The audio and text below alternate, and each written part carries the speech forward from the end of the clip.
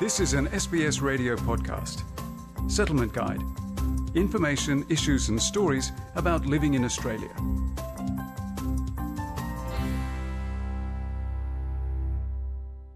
We often hear on the news stories of employers underpaying their workers, whether it's restaurant chains or even small businesses.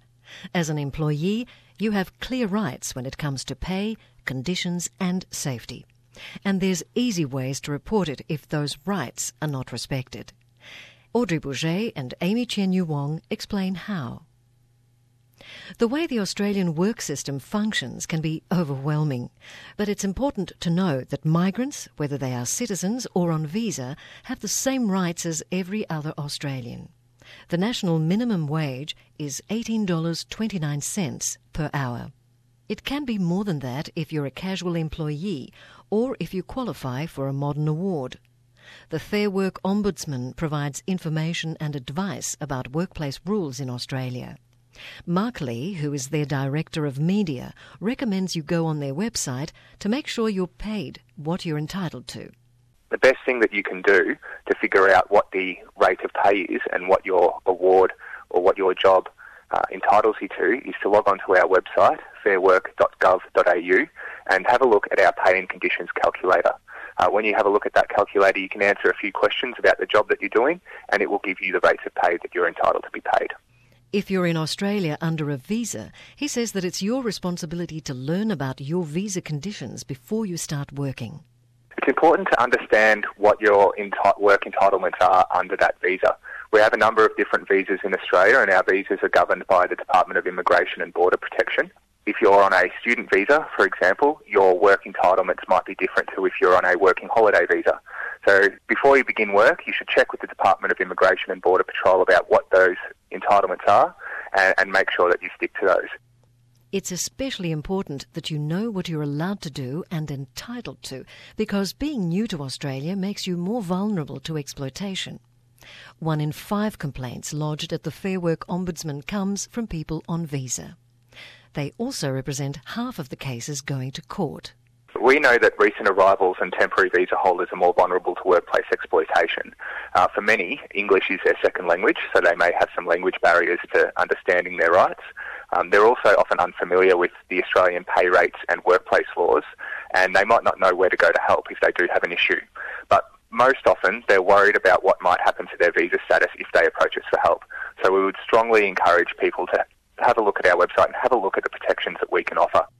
You need to know that an employer cannot cancel your visa and that you won't lose your visa for reporting exploitation. We do have a protocol in place with the Department of Immigration where your visa won't be cancelled if you believe you've been exploited at work and you report those circumstances to us. So you don't need to worry about your visa when coming to us for help. Professor Alan Fels is the head of the Migrant Workers Task Force, which is working on improving laws to stop migrant worker exploitation. He encourages people to report when their rights are not being respected. Well, in the case of, for example, 7-Eleven, that business underpaid many thousands of workers, and now they are being repaid, many of them. 7-Eleven has already repaid $150 million. So it is worthwhile reporting underpay and start with the government's Fair Work Ombudsman. Mark Lee says the Fair Work Ombudsman offers information and tools in several languages. Our website has information in 30 different languages. We also have an anonymous tip-off form online, so if you are concerned about revealing your identity, you can keep that private and you can use our anonymous tip-off tool, and that tool is available in 16 different languages other than English. You can also speak to one of our info line advisors. You can call 13 13 94 and speak to somebody on the phone, and we have a translator service available too, and that's free. Workers in Australia are also entitled to a safe workplace. The CFMEU's Construction Division, National Secretary Dave Noonan says all workers, including those on temporary visas, should speak up if they don't feel safe. They should make a complaint. The worst thing that can happen is that you do work that's unsafe and get hurt or get killed at work. There's no worse outcome for families than that. lots of employers will put people on temporary visas knowing that they're less likely to argue the case, but the strict legal position is the safety laws apply to everybody equally, and that's what workers should demand. It doesn't matter where they come from in the world. In this country, they've got a right to work safely. They've got a right at law to refuse unsafe work. They can get assistance from the government regulator in each state. At the end of the day, the union is there to defend workers. He also says that temporary workers often don't report exploitation, bullying or unsafe practices at work for fear of being sent back to their homeland. The employer can't just send you back home. If you have an issue around occupational health and safety or underpayment of wages, you are entitled to get advice from your employer or from the government regulator.